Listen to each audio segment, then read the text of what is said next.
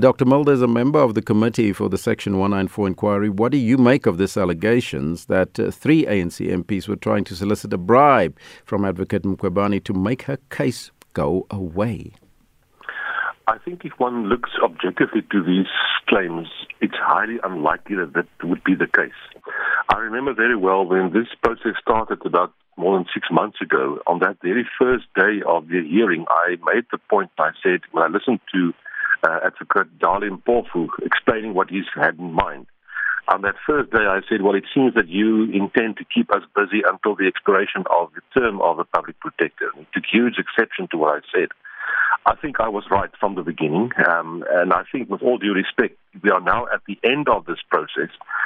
There was another attempt to try and extend this process, and the Parliamentary Programming Committee just basically said no. This now needs to come to a close. And maybe it's a coincidence, but maybe most likely not. Suddenly now these allegations now suddenly come to the fore, and I think it's highly unlikely. Do you think that these allegations will have any bearing on the work of the Section 194 committee or the outcomes of the inquiry?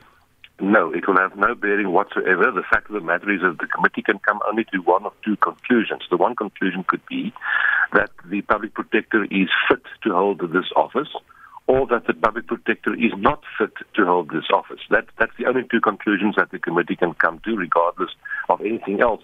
And the fact of the matter is, after having gone through this whole process, we've got sufficient evidence in front of the committee now to make such a determination, and that will be the end of the story.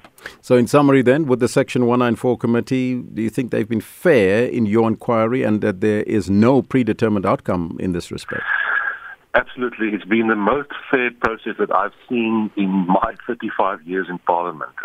Nobody else has been given the absolute opportunity and leeway that the public protector was given, not even talking about the millions and millions of taxpayers' money that was spent on her legal fees to protect herself. There was a suggestion that, she should just be given a golden handshake and let it go. Your thoughts?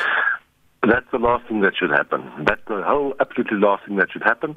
The fact of the matter is that we should keep her accountable, and if the evidence indicates that she's unfit for purpose, the last thing that she should get is a golden handshake. To Corné Mulder, the FF Plus Chief Whip in Parliament and member of the Committee for the Section 194 inquiry.